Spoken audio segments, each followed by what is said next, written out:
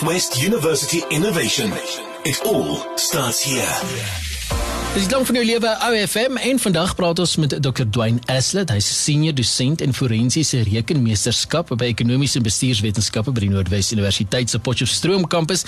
Omtrent 'n mond vol. Duane, gaan met jou vandag. Ja, kan ek klaar nie goed, dankie en daar so weer. Wag, altyd goed man, altyd goed. Kom ons begin by, wat is forensiese rekenmeesterskap? Goed, so ons het 'n program gestig so net oor die 10 jaar terug. Soos die naam sê, gefokus op rekeningkunde, rekenmeesterskap, maar 'n bepaalde tipe rekenmeester. So dis 'n rekenmeester wat blootstelling het aan ondersoekvaardighede, raamwerk waarbinne ondersoeke plaasvind, sodat hulle deur gebruik te maak van hulle deskundigheid, van hulle forensiese rekenmeesterskap kan betrokke wees by ondersoeke wat ekonomiese misdaad behels.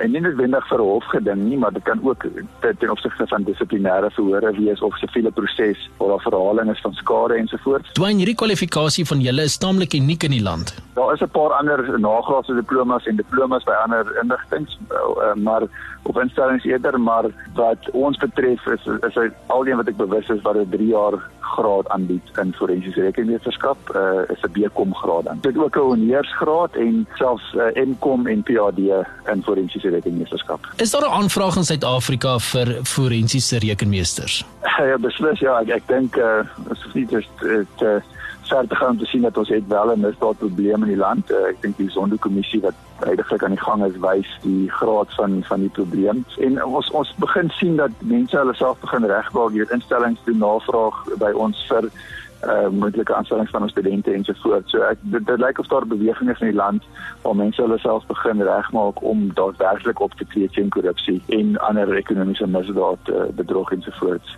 in die toekoms. Nou as jy kyk na die studentengetalle, is daar 'n aanvraag vir die kwalifikasie? Ja, beslis. Ons het goeie aansoeke. Ons het 'n baie hoë toelatingsvereiste.